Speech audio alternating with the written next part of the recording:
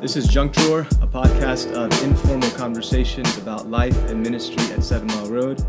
Guys, today we're talking about preaching, our pulpit ministry at 7 Mile Road. I think each of us would say that it matters a lot to us. We put a lot of time and effort and prayer into preaching here. Part of our hope really is that our sermons at 7 Mile Road would be gospel-centered, right? That it would be centered on Jesus Christ and his work, that we would be preaching biblically faithful sermons, that it's not even just our own opinions that we're sharing, but our source of truth, all that we are banking everything on is from God's word. So we want to be faithful in preaching here. Yeah, and while those are true, we also always say that we want to preach relevant sermons that are applicable to people's lives, but also effective sermons. Yeah. And I think especially as young preachers, that's something we have to highlight because we so badly want to be faithful to God's word. We want to say it rightly. That the emphasis can for us be make sure that we say faithful things. But part of our call as preaching is not just to transmit information, but to seek transformation. Yeah. And transformation requires not just faithful sermons, but effective sermons, right? We're not giving lectures where we can check a box and say we gave right truths to people. We're actually preaching to the hearts of people to see them changed on the spot. And so we're working so hard to try and preach not only faithful sermons, but effective sermons. Yeah, and that takes a lot of intentional work because I guess throughout the course of the week, you're reading commentaries, you're listening to sermons, and so you're swimming in the ocean of information that has to do with this text. And so you want to communicate everything you possibly learned. And while it's important to teach as much as you possibly can, it's not going to be helpful if it's just a conveying of information. I know that for me, I think you guys too, but I have a section of in my notes every week called Trim the Fat, where I'm trying to say, here are all the things that are interesting to me because I've been swimming in this for a week, but they might not be relevant or necessary for the people to know. And so part of the hardest thing of preparation is what do you cut and what do you put into that section and say that's not going to be preached this week? Yeah. I remember, we're all young preachers, but when I was a younger preacher, even at 7 Mile Road beginning, it took a lot of learning to realize, even through your help, what it looks like to get all of this stuff in your brain and even feel like I've got to let people know, like this is so important. And it takes a lot of time to realize, no, you've got to preach sermons that are actually hitting people, not just showing people that you've studied for hours and hours. Yeah. I know everyone at 7 Mile Road is thinking, would you trim more fat because your sermons are still long. Yeah, that's right. Get us some lean sermons.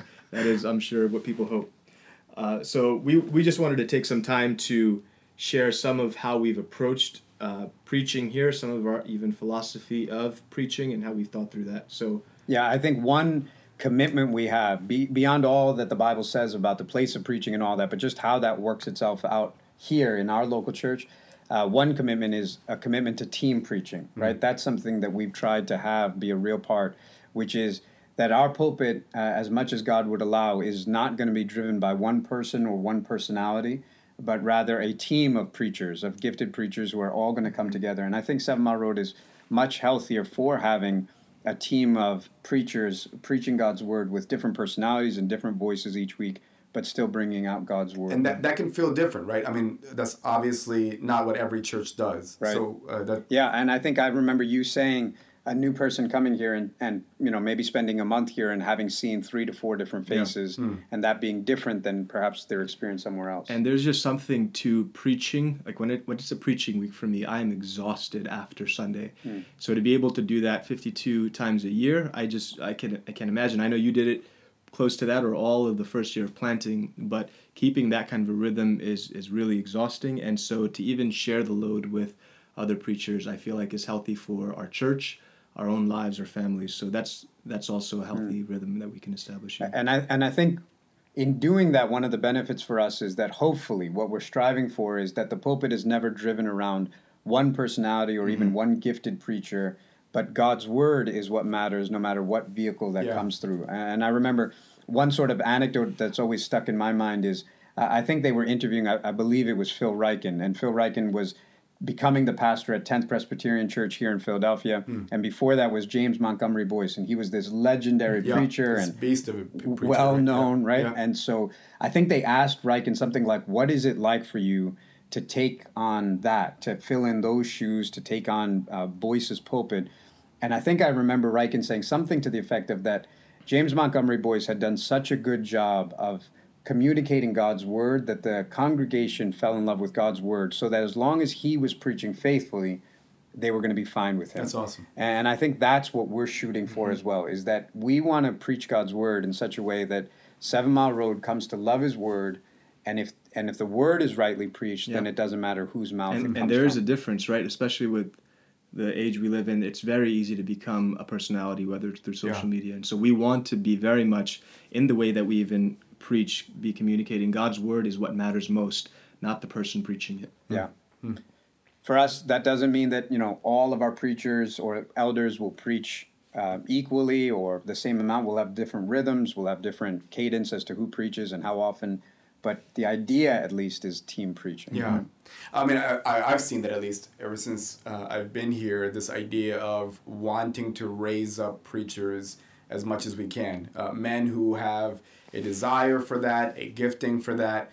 So one of the things I've seen us do here time and time again is this preaching cohort. Helping men think through and develop in the craft of preaching. So everything from how to study a text to how to develop a manuscript to actually practice preaching in front of a group of people, get feedback and critique. All of that has been done many times over again. I myself have gone through that track, and it's been wonderfully helpful for me to just see things that I wasn't aware of and develop skills that I just didn't have to begin with.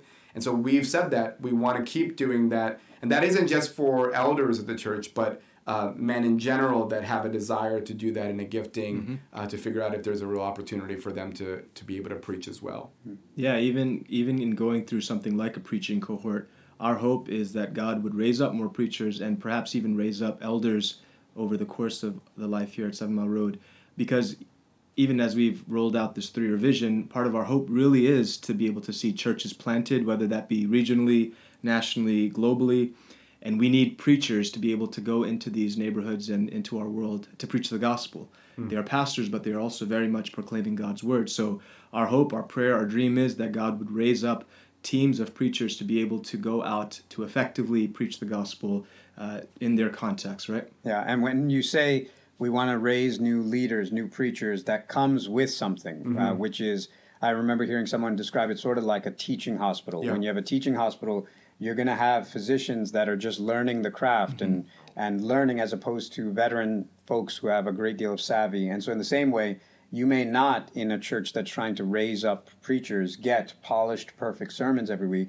You might get stuck with sermons that are less than perfect, for sure. But that's part of the cost of raising up new preachers and a cost that we have to be ready to accept as we seek to raise up new preachers of God's word. Yeah. That's some of our thought on preaching here at 7 Mile Road. Be praying for the pulpit ministry here and pray that God would continue to raise up more preachers. Thanks for listening.